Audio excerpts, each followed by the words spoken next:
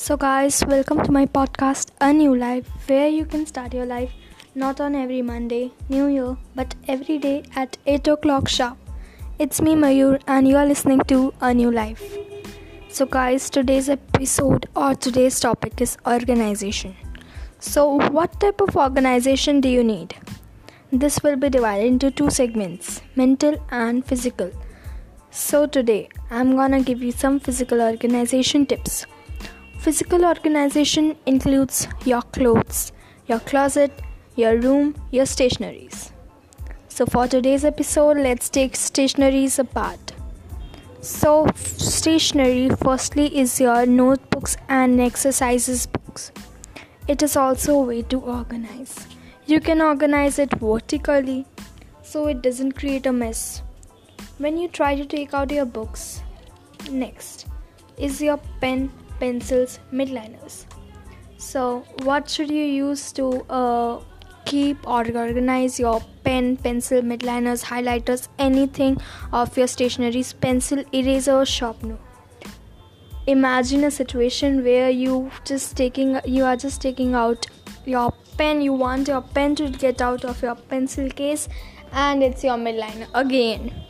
So you can use a pencil stand, pencil stand, or you can just make a one. Next includes your school bag. On Saturday, just rotate it off and open it and put it inside your washing machine or laundry. It's done. You can put your books, your stationaries inside the bag.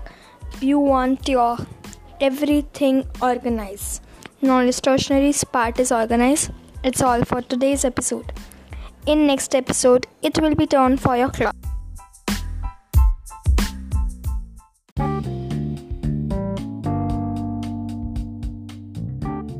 Hey everyone, welcome to my podcast, A New Life, where you can start your life not on every Monday, New Year, but every day at 8 o'clock sharp.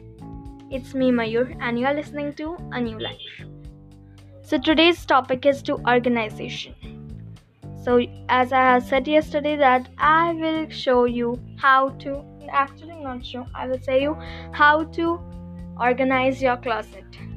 So let's get started. Tip 1. Insert clothing dividers.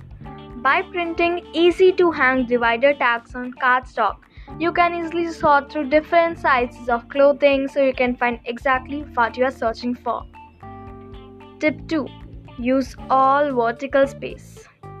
After installing a closet system, take note of any extra space and fill it with hooks at varying heights to hang necklaces, scarves, belts, and purses. Tip 3. Add a drawer.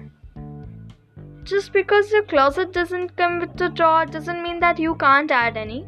Our advice: organize your garments by activity, work, weekends, workouts, you can name it, anything. Tip 4. Label like crazy. The more you take advantages of labels, the less likely you will end up throwing the random sock without a mate into whatever bin you come across, and then losing it in the black hole that is your closet forever. For clothes, you can use the KonMari method by Marie Kondo. Next episode, I'll be talking about the KonMari method. Thanks.